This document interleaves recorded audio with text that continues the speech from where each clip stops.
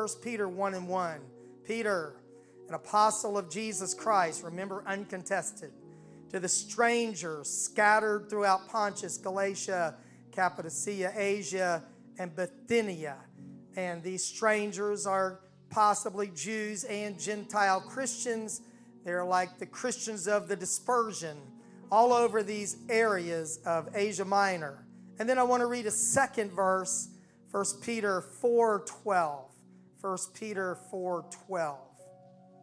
Beloved, think it not strange concerning the fiery trial, which is to try you, as though some strange thing happened unto you. So I want to dig into the theme of, a major theme of 1 Peter tonight, another message to the dispersed church. God bless you. Please be seated. These were people living pagan culture, surrounded by ungodly people. They were facing the heat of trials. The Apostle Peter writes to them, not to just a single church, which would be shared to everyone, including us, but to these dispersed Christians, the dispersed church. The theme, the major theme, and there are several currents in the river of 1 Peter, but the major theme of 1 Peter is suffering and glory. The Apostle Peter writes to disciples of Jesus Christ to give them hope in the midst of their suffering. Like the Apostle Paul wrote, he wants them to know that the sufferings of this present time are not worthy to be compared with the glory which shall be revealed in us. And so in this letter, Peter spoke much about persecution, which was anticipated by Christians all over the world, but finally Christians who might have lived around Rome and however far the persecution of Nero might have reached. At the time Peter wrote this book, he had not yet been arrested, and that would eventually lead to his martyrdom, possibly between AD 66 and AD 68. 1 Peter 5 and 13 indicates that Peter is from this place he calls Babylon, probably a reference to the spiritual condition of Rome. I mentioned that at the end of my message last Wednesday night. He's probably writing from Rome. The church that is at Babylon, elected together, greets you. And he focuses on bearing up under unjust suffering, yet continuing to live well in spite of it all. 1 Peter 2:20, for what glory is it, he says, if when you are buffeted for your faults, you did wrong and you get beat up by it, you shall take it patiently. But if when you do well and suffer for it, you take it patiently, this is acceptable to God. The Apostle Peter has been called by some the Job of the New Testament, like the book of Job in the Old Testament. It talks about the suffering of a righteous man. Some people say that the Apostle Peter follows this same theme, and he calls people to endurance in the same way that Job was called to endure temptation and struggle and trouble in his life. And he was a righteous man. Job was upright. He loved God, hated evil, and yet he went through unspeakable trial, fiery trial, you could say, that Job went through. And yet he was a righteous man. The Apostle Peter maintains that you can have that same kind of perseverance and endurance through struggle that you go through in your very own life. So no other book in the Bible, New Testament book, focuses as much on suffering and glory as the book of 1 Peter. Written, of course, to give Christians a better understanding. And the verse I read to you, think it not strange, probably unlocks the book a little bit, that these Christians were wondering, what in the world has gone wrong? Why are we suffering like this? And the Apostle Peter breaks it down. He circles around to the same theme over and over throughout this book. And while the Apostle Paul speaks about suffering, and he addressed suffering to the Thessalonians, the Apostle Peter uses this word for suffering more in this one epistle than Paul speaks of suffering in all of his writings in 13 books. So hardship, setback, disappointment, illnesses, all kinds of suffering can be a stumbling block to the faith of people. So if you get to the end of the book, which I probably will not get tonight, he says that after you've suffered a while, the Lord will make you perfect or whole, mature, and that he will strengthen, establish, and settle you. That's the end result of whatever we go through in our life. To the Apostle Peter, suffering isn't something we just put up with. It's something that we should expect in our lives. Now, I know you're thrilled to come to church on a Wednesday night after you think you've already suffered enough today to hear a message on suffering. I'm just preaching the Bible, this message to the dispersed church. So I was thinking, last week didn't really finish my notes, but I've been pondering this theme, and so I wanted to go back. I put this section in. I want to talk about why people suffer. And I don't expect in the next few minutes to try to nail down every possible reason people suffer in this world. And I'm talking now about believers, okay? Christian people. But there are some reasons we suffer, some categories. And again, I probably missed something. I don't know that this is definitive, but I've searched around and thought and pondered this. But one of the reasons we suffer is that we live in a fallen world. In Genesis, when Adam sinned, there were curses that resulted from that sin. The Lord said to the serpent, "You're cursed above all cattle." So first of all, the serpent was cursed. And then Eve, the word cursed is not used exactly, but she's now told that the Lord is going to multiply her sorrow in childbearing. And maybe the greatest curse, I'd say that, parent, that, like in a way, the greatest curse is that the Lord said, "Your desire shall be to your husband, and he will rule over you." Now, there's serious suffering right there, right? That's what the Lord said to Eve. So he cursed the serpent. He told Eve she was going to have children in pain and that she was going to have to be subjected to the leadership of her husband. And then he told Adam that the ground was cursed for his sake. He said, "Because you listened to your wife in her temptation, eating of the tree I commanded you that you shall not eat of it, cursed is the ground for your sake."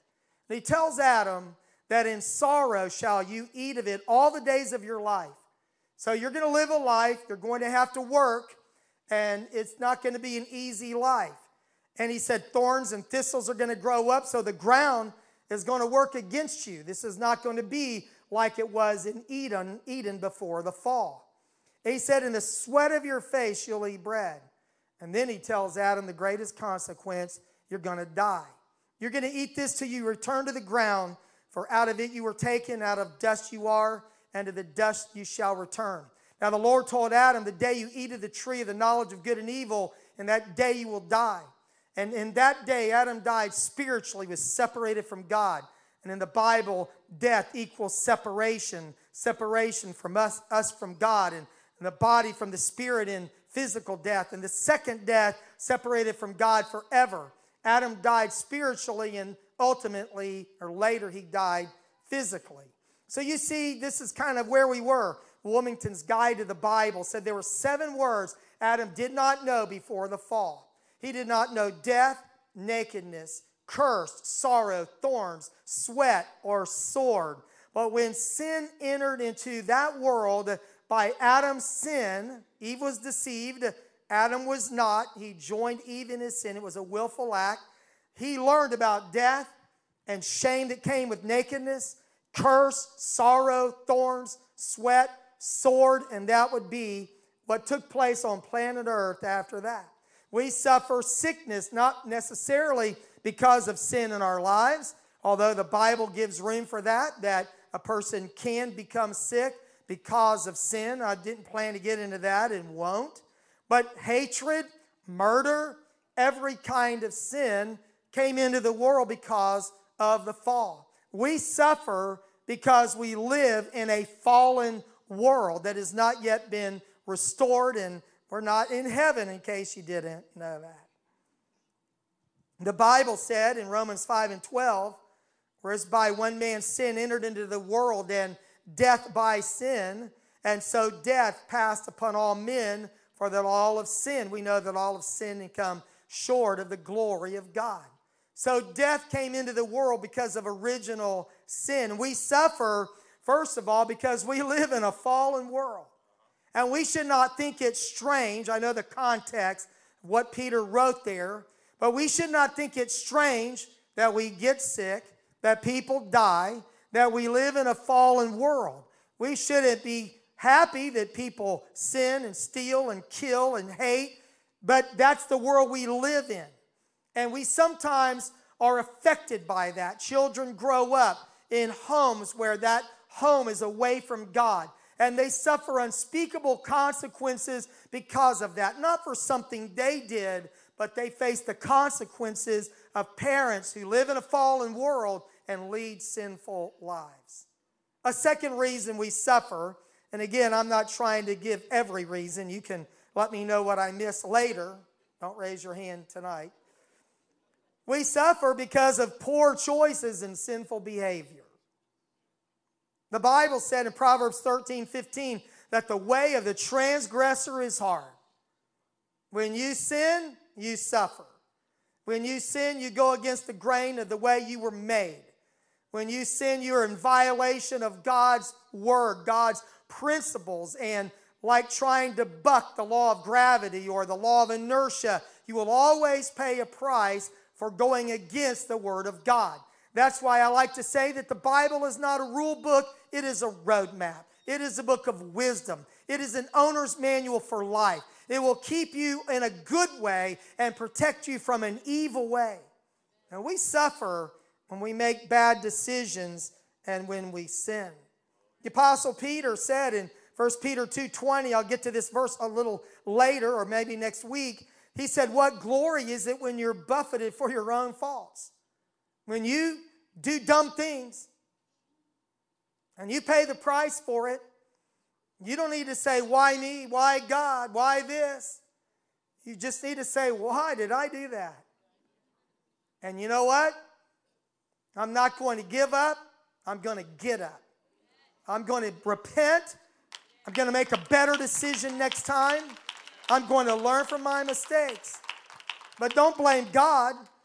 Don't say I'm taking it patiently and when I did this.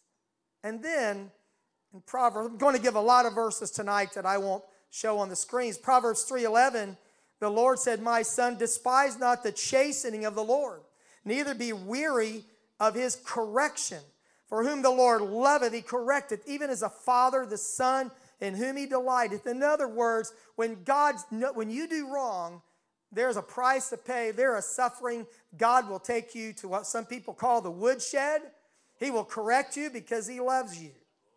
Hebrews quotes Solomon, Hebrews 12:5-13. I'll just refer to this passage when he says, have you forgotten the exhortation, of Proverbs to despise not the chastening of the Lord, and don't faint when you're rebuked of him?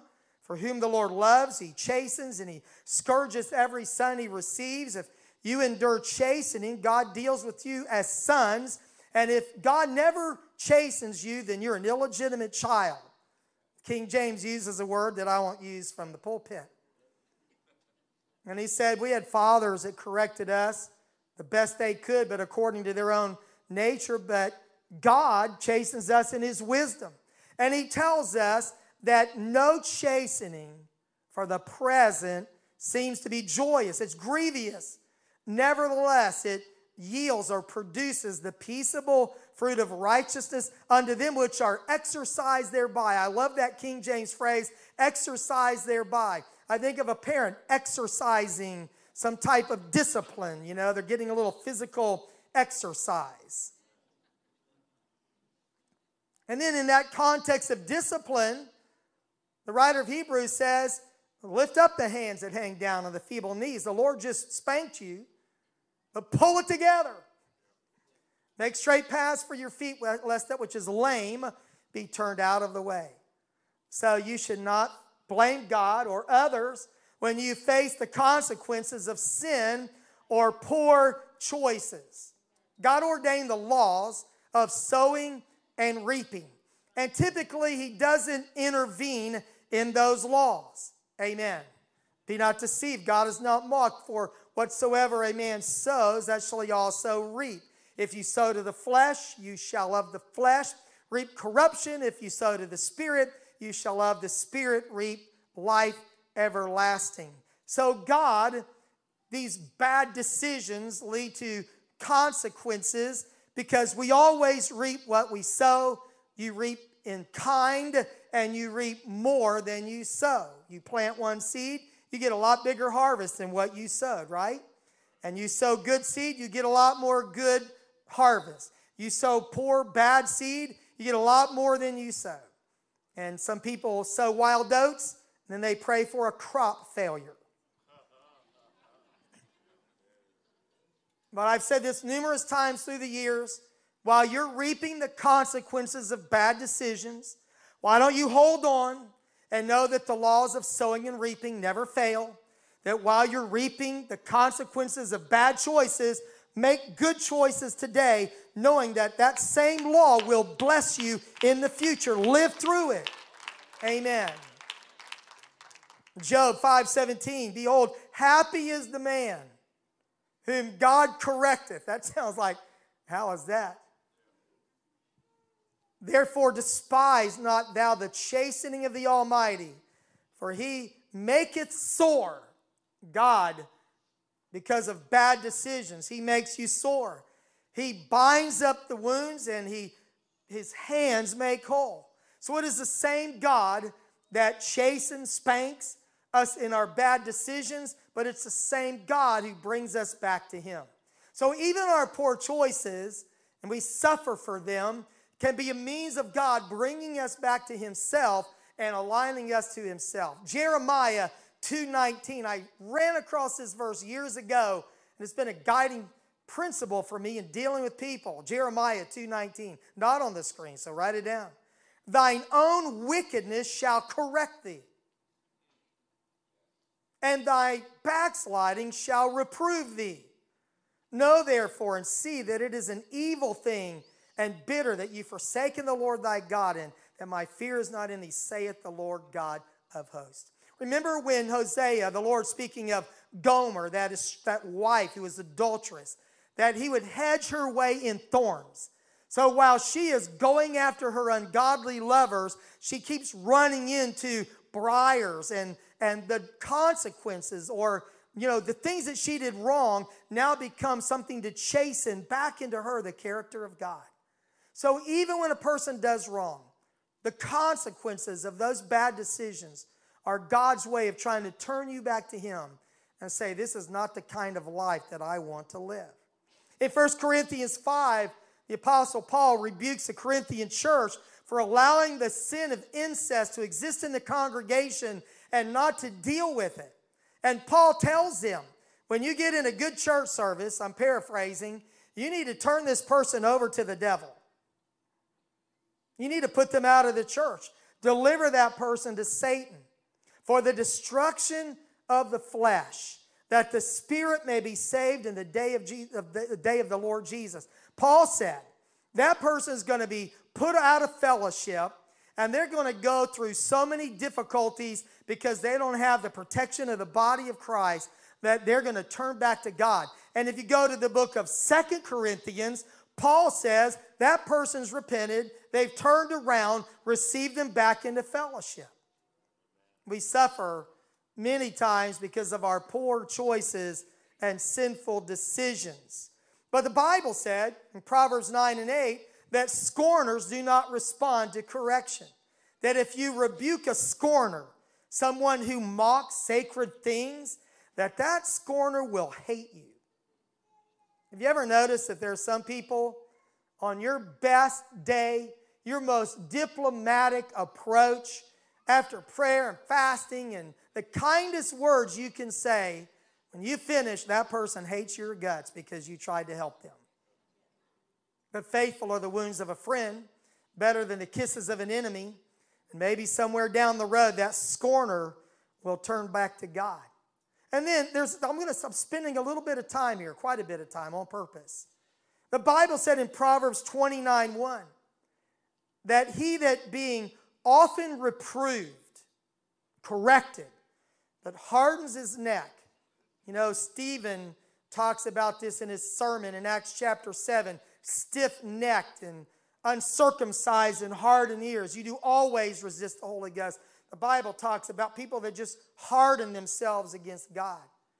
But Proverbs 29:1, when you're often reproved, you harden your neck, shall suddenly be destroyed, and that without remedy. After a while, when a person will not respond to the correction of the Lord, there's a time when God, according to the Bible, cuts them off, and it is beyond recovery. And we leave that time and that person to God and don't try to label or mark people we think have gone too far.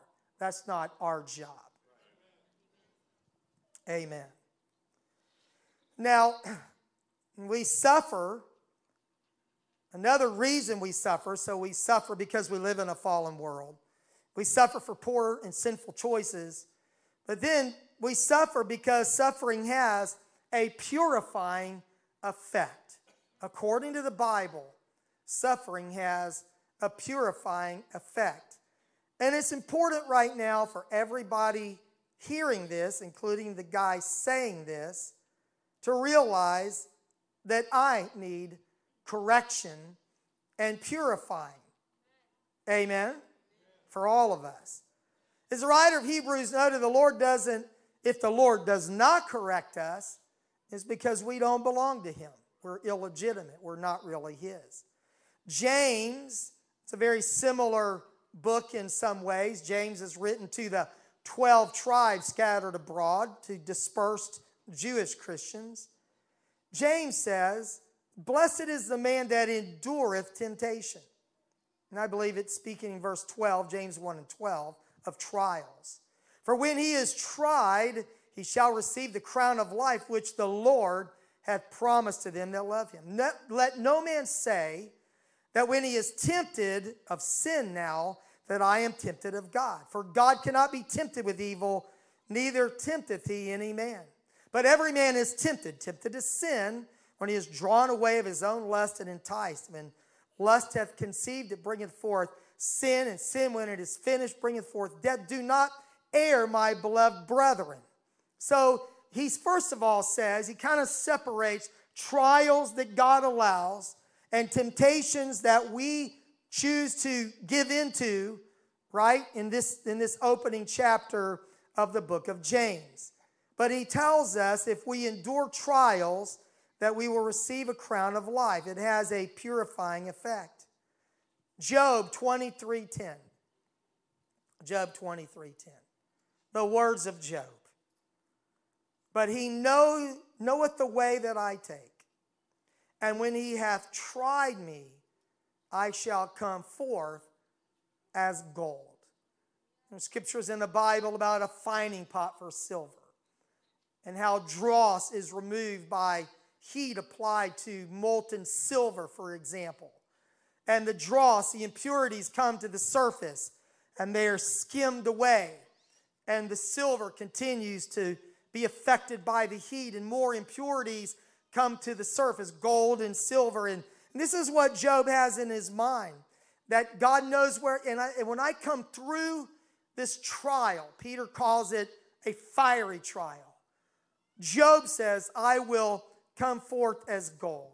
The Apostle Peter said it in 1 Peter 1:7, that the trial of your faith, being much more precious than gold that perisheth, though it be tried with fire,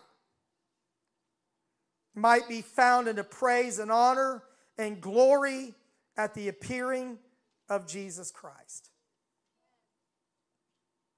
Suffering can have, I think it's up to us, and should have a purifying effect on us. I'm kind of pausing now. I can move on in my notes, but I want to pause here and go back to my text when the Apostle Peter said, think it not strange. concerning your fiery trial, which is to try you as if some strange thing has happened to you. Every one of us will go through seasons of suffering allowed by the Lord to purify us, not to kill us, not to cause us to quit and walk away, but to cleanse out of us everything that is not like Him. If Job went through that process, if Peter is writing to these Christians who are scattered abroad throughout these provinces of Asia Minor, we are not above it. And we should not think it is strange.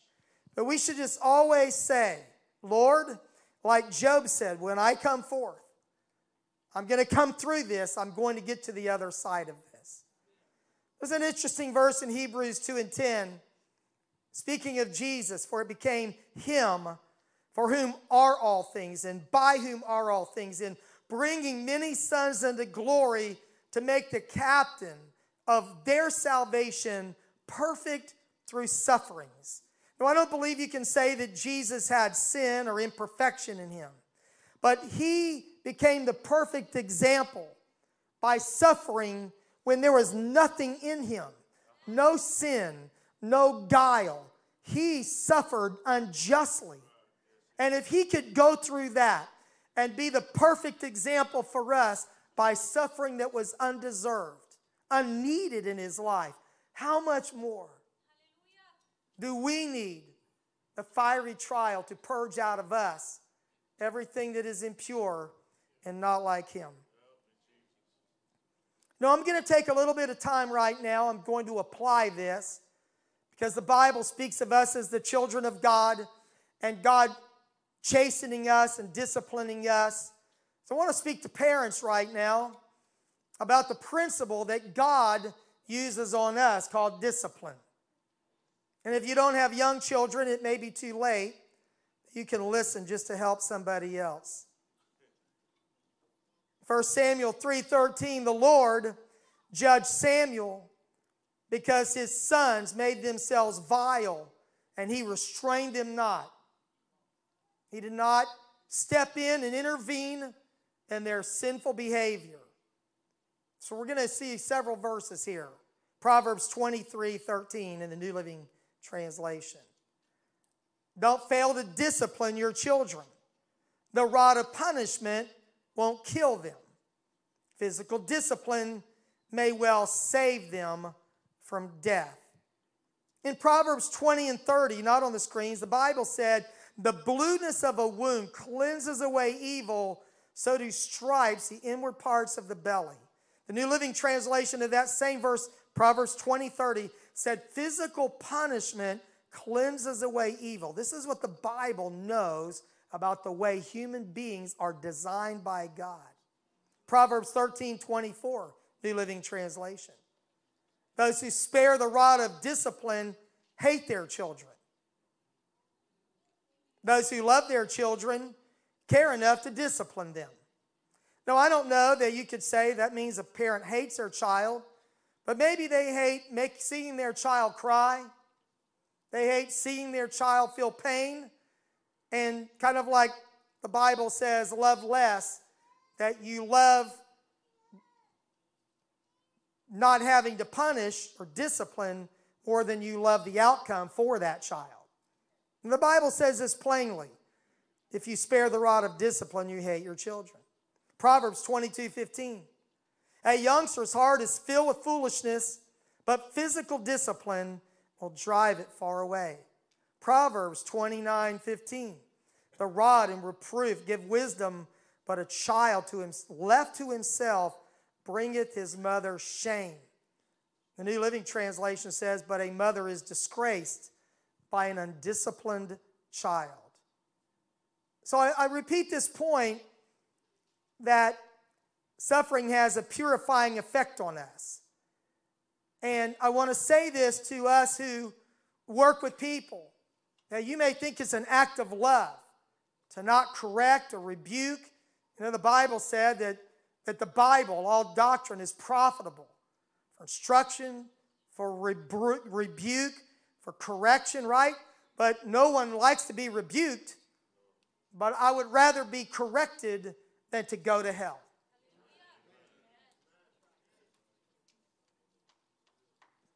No chastening is pleasant for the present time. It's painful. And I wanted you to see these verses. I felt like I needed to do a little mini seminar to parents to remind you that your children need your guidance and direction, and they need your correction. Hebrews 12:11, no correction, no discipline, this is the New Living Translation, is enjoyable while it is happening. It's painful, but afterward there will be a peaceable harvest of right living for those who are trained in this way. And that verse is talking about how God disciplines His children, and I hope that's me. Because if He doesn't discipline me, I don't belong to Him. Now, the Bible does not teach that we should abuse children in any way. But if you read all these verses, if you look at the verses I just read, a love tap is not a spanking. Spare not for his crying means that a spanking is painful and breaks or shapes the will. But I'll also say, if you are angry and out of control as a parent, when you correct your child, you may have needed the spanking more than them. If you spanked them because you had a bad day, or more than is needed because you're in a bad mood, there's a higher authority in your life, and He has something for you. I believe that you spank because of willful disobedience, because of disobedient behavior, not because you had a bad day or a child accidentally did something. They didn't intend to do it. It was an accident. Or maybe there's a place where that same thing's happened 40 times. I don't know. I'm not trying to be the parent of your children. But I don't think that spanking for childish irresponsibility is the best course of action. For defiance, yes. You better know that if there's defiance, there needs to be who's in charge here. And I know you know this, but parents, they just want to let their children grow up and decide whether to live for God or not, decide whether to go to bed or not, decide whether to get up or not, decide their own path in life. You're failing your children as parents. We're to bring them up in the nurture and admonition of the Lord. We're to train them up in the way they should go. Amen.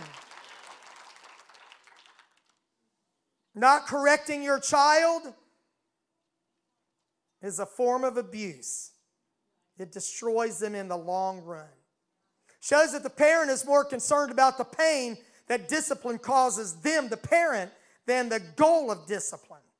To ignore the many scriptural principles on physical discipline is to take secular wisdom over biblical wisdom. And if you look at our culture, you will see where permissive parenting has gotten us in our culture.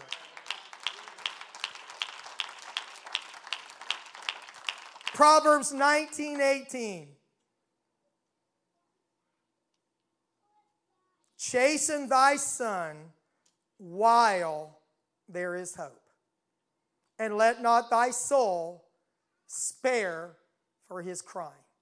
Now, my message tonight is not all about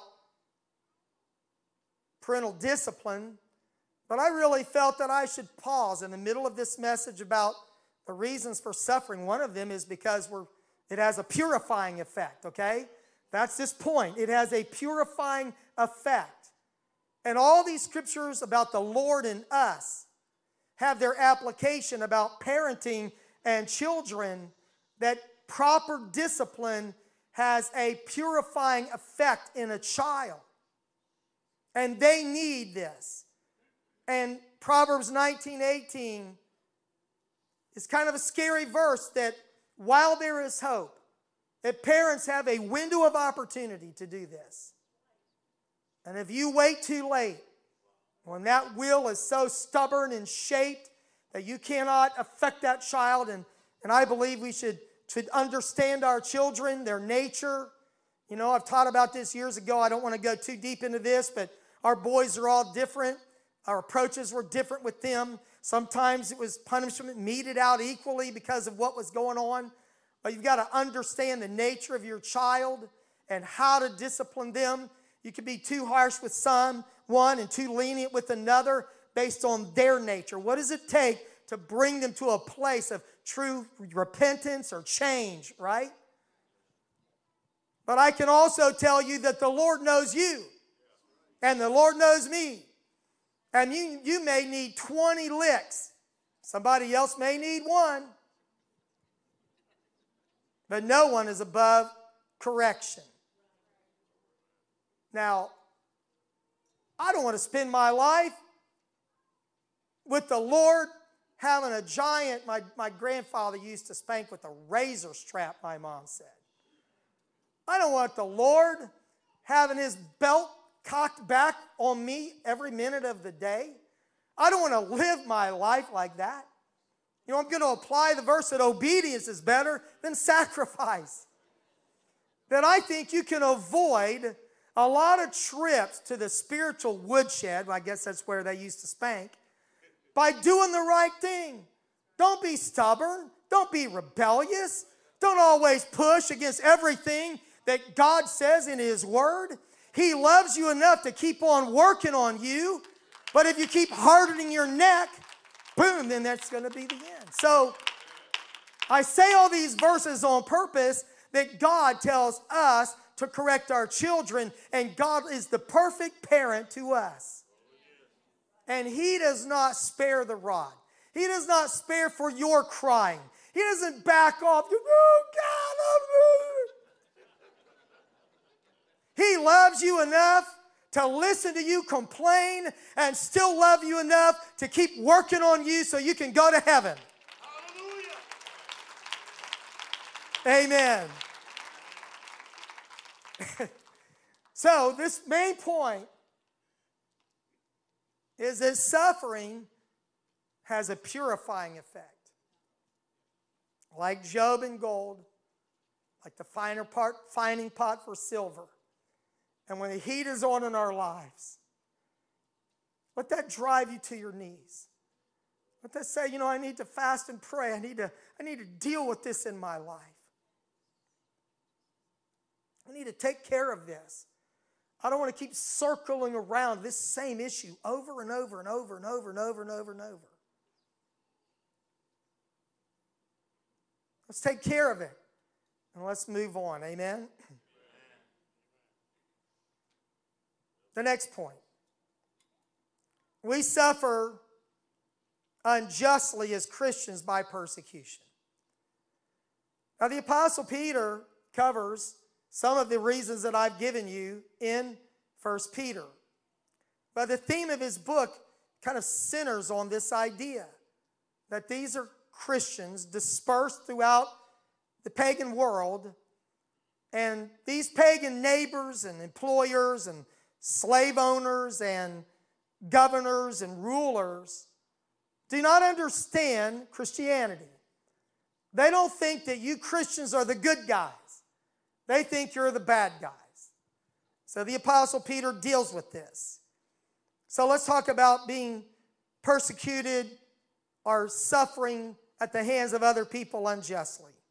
In John 15, Jesus said that if the world hates you, just know that they hated me before they hated you.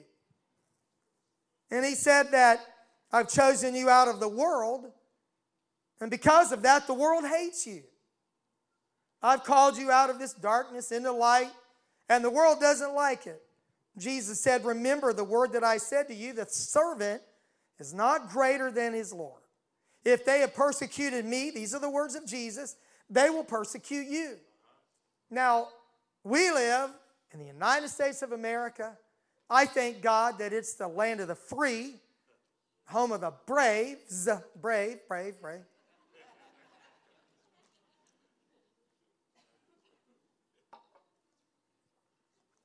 But there are people all over the world who are martyred, persecuted. They may not all be apostolic. They're just Christians in some fashion. but beaten, put to death because of their faith in Jesus Christ. And I pray, I hope, that in our wonderful land, that we don't ever face physical persecution. And my purpose tonight is not to try to be prophetic about what will happen, but because I'm called to teach the Bible, I'm here to prepare you for what could happen. So you would not think it strange concerning your fiery trial, as if some strange thing happened to you. Jesus said that if they persecuted me, they're going to persecute you.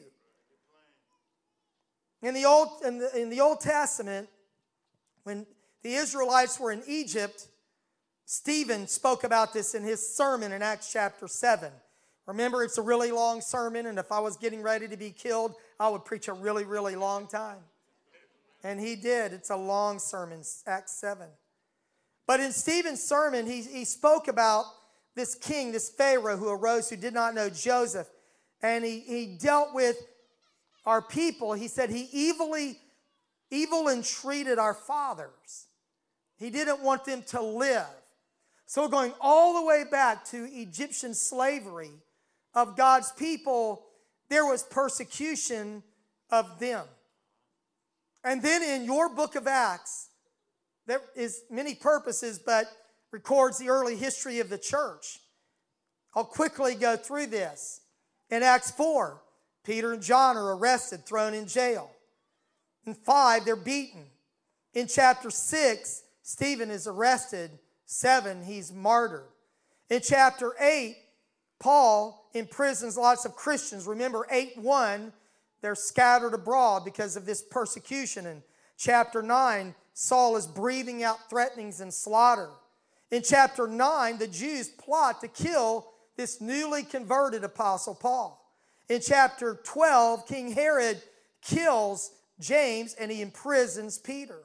In chapter 13, Barnabas and Paul are being driven out of Antioch. In chapter 14, they try to stone Barnabas and Paul, and later in chapter 14, they stone Paul either almost to death or perhaps to death if he was raised from the dead. In Acts 16, Paul and Silas are put in prison, right? Pray and sang praises at midnight. In Acts 17, Paul is chased out of town.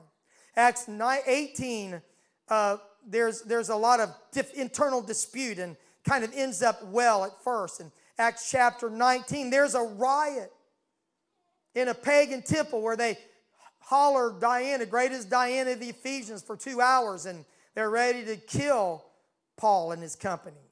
Acts 19, Paul's taken by the Jews and the shipwreck, and eventually Paul is martyred. Now am I ready to be offered, and the time of my departure is at hand. So this Bible, my Bible, has a lot about people who suffered for the name of Jesus Christ. In 1 Peter 4:12, that verse we read at the beginning, think it not strange concerning your fiery trial, which is to try you. Christians in those days suffered great persecution in Rome and throughout the Christian lands under Nero, the Roman emperor. Nero was the Caesar that tried Paul, at least in his first trial. In the summer of AD 64, Rome suffered a terrible fire. There are various accounts of this, but one says it burned for 6 days and 7 nights and consumed 3/4 of the city of Rome. Nero is credited by some as starting the fire to destroy a city that he wanted to rebuild better. He didn't like his town. He was ashamed of it, some say. Old history. Some say it was for his own amusement. He went and fiddled away, right? But in all of that, they started blaming Nero. So, looking for a scapegoat, Nero found the Christians and arrested many of them. Made them a game for retribution, trying to blame shift on Christian people. This is the history of think it not strange. This is the Apostle Peter writing maybe a year or so before, or maybe even in the year of the fire and before his arrest and his martyrdom. And he's seeing what's going to happen, maybe prophetically, I believe, in the writing of this book. Made subjects of sport. Many of them were covered with the hides of animals and killed by dogs. Other brothers and sisters of yours and mine were nailed to crosses. Some say by history that Peter was crucified upside down because he said he wasn't worthy to die right side up like his Lord. That's, who knows, but he was killed. Jesus prophesied, by the way, that he would die. And so here is this persecution, this fiery trial. Christians were set on fire to serve as lights for torches in the evening by Nero. These are my brothers and sisters. These are your brothers and sisters. And tonight I just want to remind you of the many reasons that people suffer. That when we suffer unjustly for serving God, we should take it patiently and we should live for God through the middle of that. Persecution, whether it is by our own mistakes or because we live in a world of suffering at the hands of other people, it has a purifying effect to help us be more like Jesus Christ. I'll pause there for now. Next Wednesday night, Lord willing, I want to go through the book of 1 Peter, the passages on actual suffering.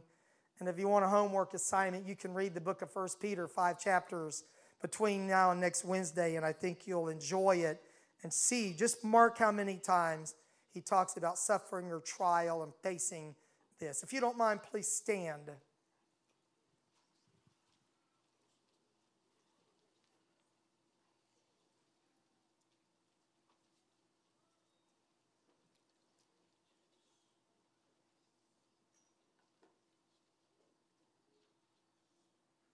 I want you to reflect right now on a time in your life when you feel like you are really going through a season of suffering. Maybe it was because of your own poor choices. Maybe it was the choices of other people and they inflicted pain on you. Maybe it was something that was inexplicable. You don't know why you were going through this. You just knew, no, you couldn't get a prayer through. And you felt the heat of the trial, and you did not know what to do or what was going on. Maybe on your job, or someone just had it in for you. You have no idea why they just started picking on you. Maybe your godly life convicted them. I want you to think about times you've gone through tough times.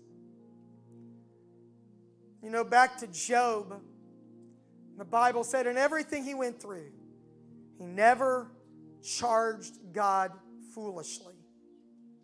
He didn't blame God. He didn't curse God and die. He didn't walk away. So my encouragement to you is what Peter will say in his book, what Paul wrote, the verse that I quoted earlier, that the sufferings of this present time are not worthy to be compared to the glory that will be revealed in us. If you're in a season of suffering especially, pray that the Lord would give you patience. That's the word that Peter uses in his book. Patience. Patience, one definition I read, is putting up with a difficult situation without putting a time limit on God to remove it. Say, okay, God. The Bible said to be patient, therefore, brethren, unto the coming of the Lord. The context of suffering could be until Jesus comes back. I'm not going to tell God, that's enough, stop. He's the Lord. He's the potter, I'm the clay, right? But He knows what's best. If you have a few moments, I'd like to invite you to come to the altar. The goal of suffering is to make us more like Jesus Christ. I read one story about the silver being purified. I don't know if this is true. It makes sense, though. That the finer, that man who was purifying the silver, heated up, removed the dross. Heated up, removed the dross. And when the silver was finally pure, then that finer could see his reflection in the silver. I pray that through whatever I go through in my life, whatever you go through, that the result is that Jesus Christ could see his image reflected in us.